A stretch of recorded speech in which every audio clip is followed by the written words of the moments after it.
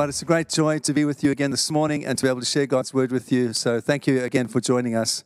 As you know, if you're part of the church, we are doing a vision series, just exploring our vision statement and reminding ourselves of what God has called us to do as a local church. And so I trust if you are joining us for the first time that this will still encourage you, because basically I'm going to be speaking about our mutual responsibility that we have in any church community to love each other.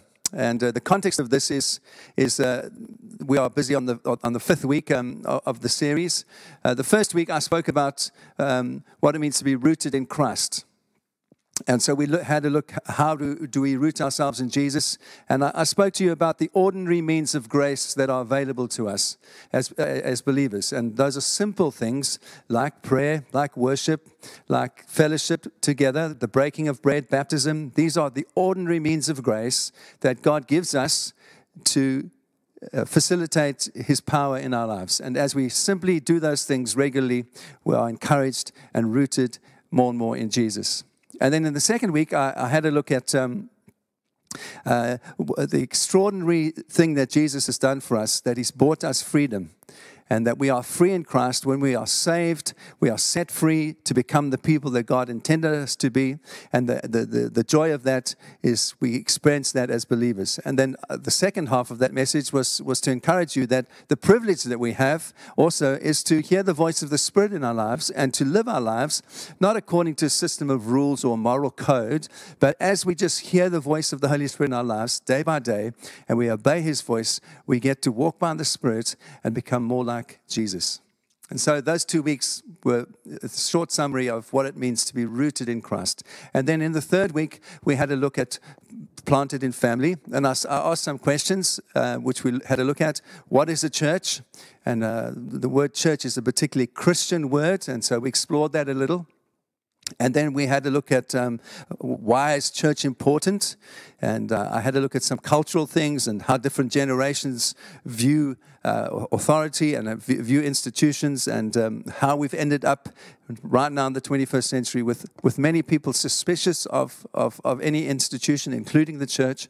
And we had a look at that as well. And then I had a look, thirdly, at what it means to belong to a local church community and how important it is that it's a part of our authentic conversion to belong to a local church community. And it's impossible to be a Christian without loving God's people and expressing that in your love for a local church. And so that's what I looked at last week. So actually, it's not the fifth week, it's the fourth week of the series. And so today, my privilege is to speak to you about the responsibility that every one of us have as believers. It's a privilege to love each other, and how that is worked out in a local church community and what that looks like. And so if you're part of any family, there are responsibilities you have as part of a family. And in the same way, as being part of a local church family, there are some responsibilities that we carry as members of God's family.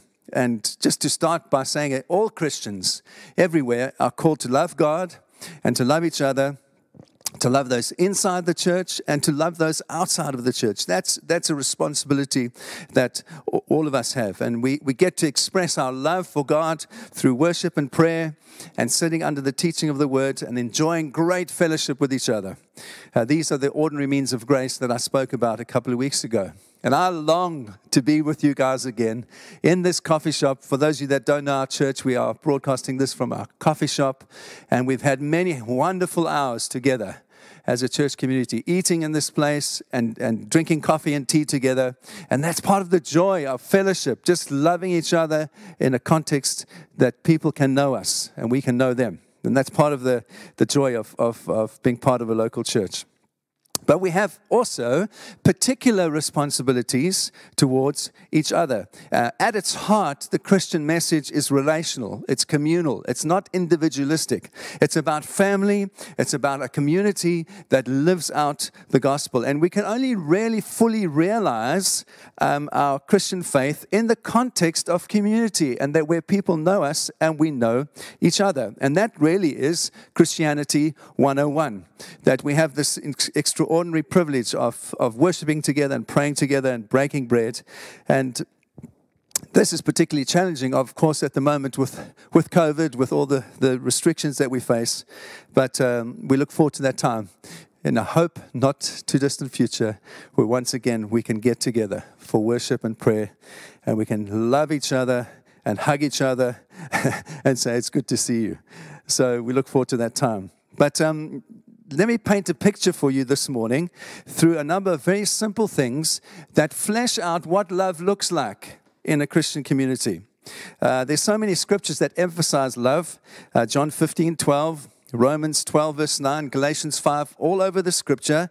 There are encouragements in the scripture that we are called to love each other. And John 13:34 is perhaps one of the more well-known ones, which simply says, "A new commandment I give to you, that you love one another.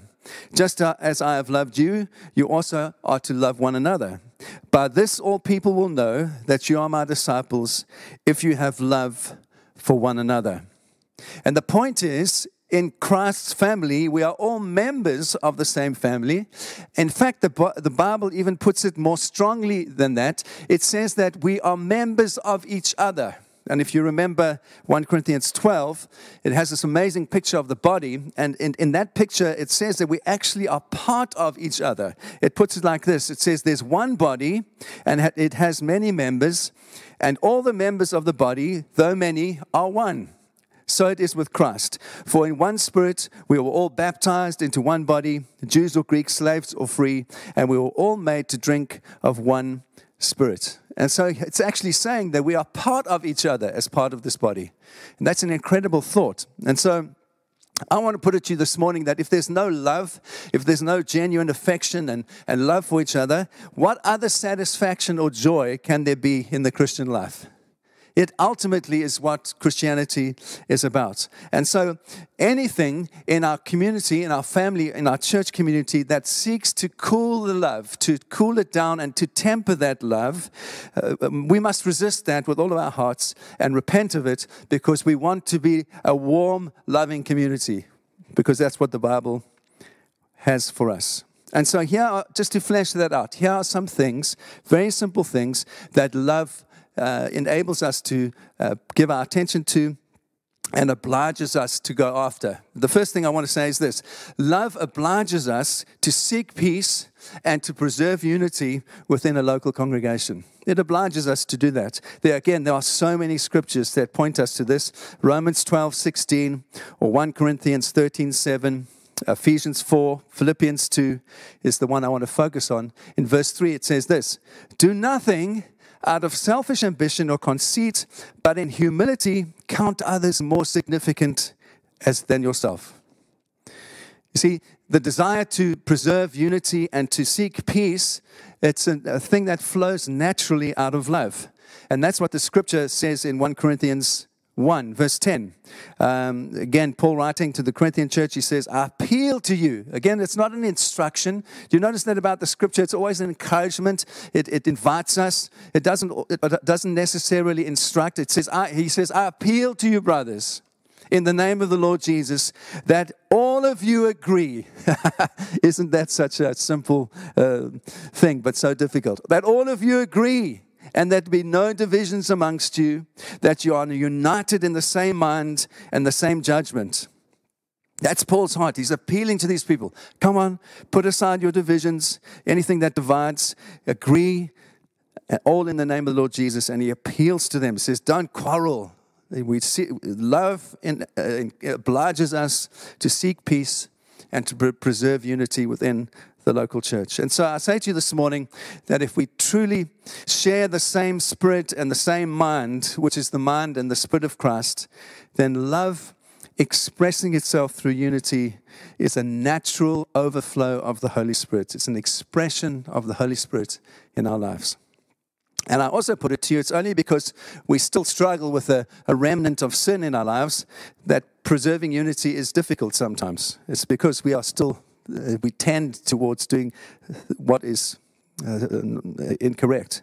And so I love how Paul encourages the church in Philippi in chapter 1, verse 27. He says this: Only let your manner of life be worthy of the gospel of Jesus. So whether I come and see you or I'm absent, I might hear that you are standing firm in one spirit, with one mind, striving side by side for the faith of the gospel, and not frightened by anything in your opponents. Isn't that a wonderful encouragement?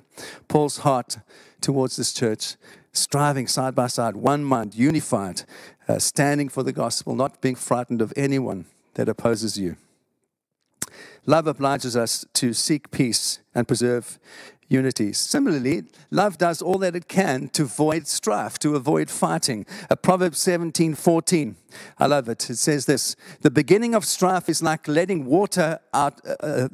out water, so quit before the quarrel breaks out. That's what it says. It's like letting water out of something under pressure, so quit before it even starts. Or 1 Corinthians 10 says this: finally, brothers, rejoice, aim for restoration, comfort one another, agree with one another, live in peace, and the God of love and peace will be with you.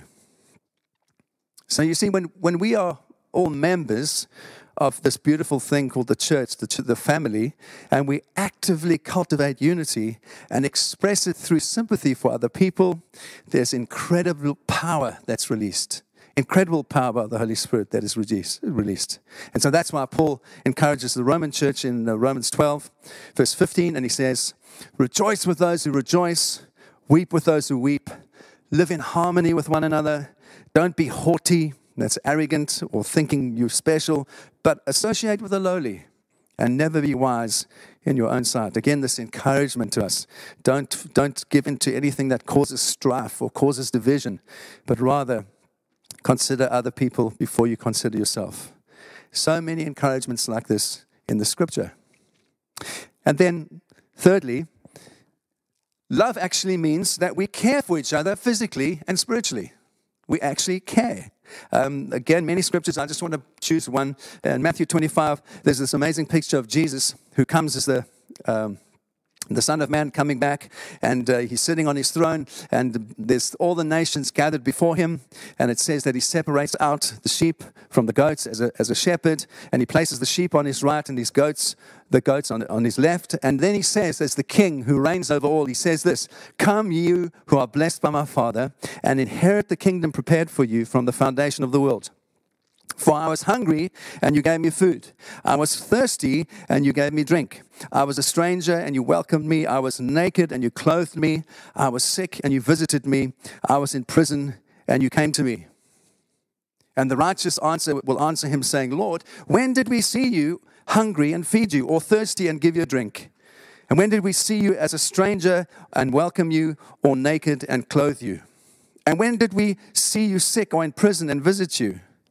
And then this amazing answer. It says, the king will answer them, truly I say to you, as you did to one of the least of these, my brothers, you did it to me. It's beautiful, isn't it? So it's an encouragement not only for us in a local church to practically care for people in the local church, but also that we are doing that for people outside of the church community. And so I want to encourage you in this time of pandemic, every bag of groceries that you take to someone, every time you visit someone, every time you reach out or text someone, you are caring for them just as you care for Jesus. And he sees that, and he sees every little thing that you and I are giving our attention to. And it's truly an honor to Jesus as we live that out practically in our lives right now. So let me encourage you, don't grow weary of doing good. For in due time, you will receive your reward. That's one of the great promises of the scripture. Number 4, love means that we watch over one another and we hold one another accountable. And so there's a sense of really getting to know people, and it's not kind of trying to catch people out. It's helping people to be accountable with their lives and to grow together. And Philippians 2 says this, brothers, if anyone is caught in any transgression, you who are spiritual should restore them in a spirit of gentleness. Isn't that beautiful? Even when we mess up, even when we do things that are wrong, the encouragement of the scripture is that the church would restore us in gentleness. Those in the church would restore us and help us and stand with us. And then he carries on and says, keep watch on yourself, lest you too be tempted, but bear one another's burdens and so fulfill the law of Christ. So he has another encouragement for us, to watch over each other, to encourage each other, to restore each other when someone falls, and to do so with gentleness. And that brings me on to number 5. The simple encouragement is that love means that we work at encouraging one another. We work at lifting up each other's arms when we are weak and strengthening each other's knees when we are feeling weak. I love Barnabas, one of my favorite characters in the book of Acts in the New Testament. Barnabas was known as a son of encouragement. He was a great encourager. Wherever he went, people felt encouraged. They felt built up. They felt strengthened. And for me, that's always something that I've tried to do with my life, is I want to be an encourager. I want to be someone, when I come into the room and I leave, people feel encouraged. They don't feel like, oh, goodness, thank goodness that he's gone. He just draws the life out of me. I'd rather be someone that encourages people, that when I'm with them, they feel strengthened and built up and they understand something more of who Jesus is. And that's such a great encouragement from the scripture. 1 Thessalonians 5:11. Therefore, encourage one another, build one another up, just as you're doing. Let's be encouragers. All of us need encouragement during this time of lockdown. Every single one of us needs someone to stand with us. So let's do that for each other. Link arms, and together, as I said on Wednesday, we can cross the finish line together as we run this race. And number 6, love chooses to bear with one another. And just as an aside, that includes the encouragement not to sue each other in the church. And unfortunately, that happens, where people can't come to an agreement or legally that they sue each other. The encouragement of the scripture is, no, don't do that. Bear with each other, and that we, out of love, resolve things as best as we can. Again, many scriptures encouraging us to do that. Matthew 18:21, Romans 15, verse 1. But I've chosen Mark 11:25. It says this, in terms of bearing with one another. Whenever you stand praying, forgive. And if you have anything against anyone, so that your heavenly Father who is in heaven might forgive you your own trespasses. In other words, we forgive those that have done us wrong, so that God is faithful to forgive us. I'm getting close to the end now, but just a couple more encouragements. Love means we pray for each other. How simple is that? Ephesians 6:18 and James 5:16. James 5 says this, therefore confess your sins to each other and pray for each other that you might be healed. The prayer of a righteous person is powerful and effective. Let's pray for each other. I found this over many, many years, that the one who transforms people perfectly is the Holy Spirit. And as we pray for people, God works in their lives and transforms them. And so as we want to become more and more like Jesus, and we pray that for other people, they begin to be transformed by the Holy Spirit. The worst thing we can do is try and change people ourselves, because whenever we try and change people ourselves, it's always by coercion or manipulation or some kind of control, and that never, never, never produces change. What produces change in people's hearts and lives is the power of the Holy Spirit inside of them, working from the inside out and transforming them. And so our duty, our responsibility is to pray, never give up praying, because as we pray for each other, God transforms us and makes us more like His Son. Next point, number 7, I think, or number 8. Love chooses to keep away from people who do damage to the church. We've been leading for 30 years now in the church, and unfortunately we have seen this, that there are people that do damage to the church. And love encourages us to stay away from those that do damage to the church. 1 Timothy 6:3 says this, teach and urge these things. If anyone has a different doctrine and does not agree with the sound words of the Lord Jesus and the teaching that accords with godliness, he is puffed up with conceit and he understands nothing. He has an unhealthy craving for controversy and quarrels about words, which produce envy, dissension, slander, evil suspicion, and a constant friction amongst people who are depraved in mind and deprived of the truth, imagining that godliness is a means of gain. Well, my friends, if we ever lived in a time where there is unhealthy craving for controversy and quarreling about words that produce division and suspicion amongst people, and there's constant friction with people fighting about stuff, we live in that age right now. I want to encourage you, don't get into meaningless arguments. Don't get onto the internet or Instagram and be part of useless fighting about different things. The encouragement of the scriptures, stay away from all that stuff. Just keep your heart and your mind on Jesus, and He will bring you into His kingdom, and He will transform your life. Don't get worry about that stuff. It only produces friction, only produces fighting, and nothing good comes from that. Second, lastly, love means we don't evaluate people as the world does. We don't get distracted by how rich people are, how much influence they have in terms of sport or in terms of work. No. We treat everyone the same. When they walk through the doors, we all walk through the doors of the church as sons and daughters, regardless of who we are, what we've done, our education, our background. We come through those doors absolutely equal before the cross. That's the beauty of Christianity. And Romans 12 says this, verse 10, let love be genuine. Let love be genuine. The real thing. Abhor what is evil. Hold fast to what is good.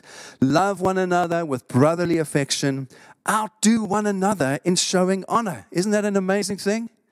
Outdo one another in showing honor. Show everyone equal honor in God's family. Don't be slothful in zeal. Be fervent in the Spirit. Rejoice in hope. Rejoice in hope. Be patient in tribulation. My friends, if COVID is teaching us one thing, it's to be patient in tribulation. To be patient when things aren't going like you want them to go. Be constant in prayer. Contribute to the needs of the saints and seek to show hospitality. Love means we do that for all of God's people. We show honor equally. We don't show honor as the world does, with a hierarchy of people who are more important than others. No, in God's family, we are all sons and all daughters, and we are all equally important before Him. And then it's love. Lastly, love contends together for the gospel. There's a wonderful scripture in Jude, verse 3 of Jude says this. Dear friends, although I was very eager to write to you about the salvation that we share, I felt compelled to write to you and urge you to contend for the faith that was once for all entrusted to God's holy people.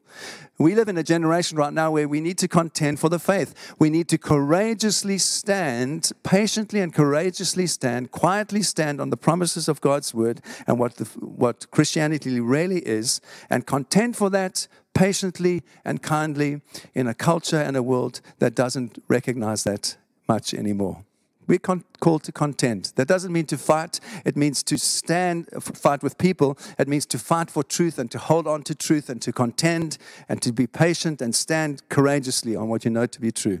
All of us are called because of love to do that. And lastly, love demonstrates itself. It demonstrates. In other words, love is an example, and we can be examples to one another in the family of the church, and we can be examples through our lives to those that do not yet believe. Philippians 2 is one of my favorite scriptures in the whole of the scripture, and it says this: therefore, if you have any encouragement from being united with Jesus, if any comfort from His love, if any common sharing in the Spirit, if any tenderness and compassion, then make my joy complete by being like-minded, having the same love, being one in spirit and of mind. Do nothing out of selfish ambition or vain conceit. Rather, in humility, value others above yourself. Don't look to your own interests, but to each of you, look to the interests of the others. That summarizes for me what I'm trying to say this morning. Love demonstrates itself. It's an example, both in the church and outside of the church. This is what it means to be a loving community. All of these things paint a picture for us of what it means to practically live out love in the church family, and not only in the church family, but to those that do not yet know Christ, so that they begin to experience something of His kingdom. Rooted in Christ, planted in family. That's what it means to live out family in a biblical way. And now, next week, we're going to begin to look at what it means to be fruitful and how we can use our lives to live for the kingdom. But I trust that refreshes you and encourages you this morning. Let's, by the Spirit, seek to do all that we can to live those things out as the Scripture encourages us and invites us to do.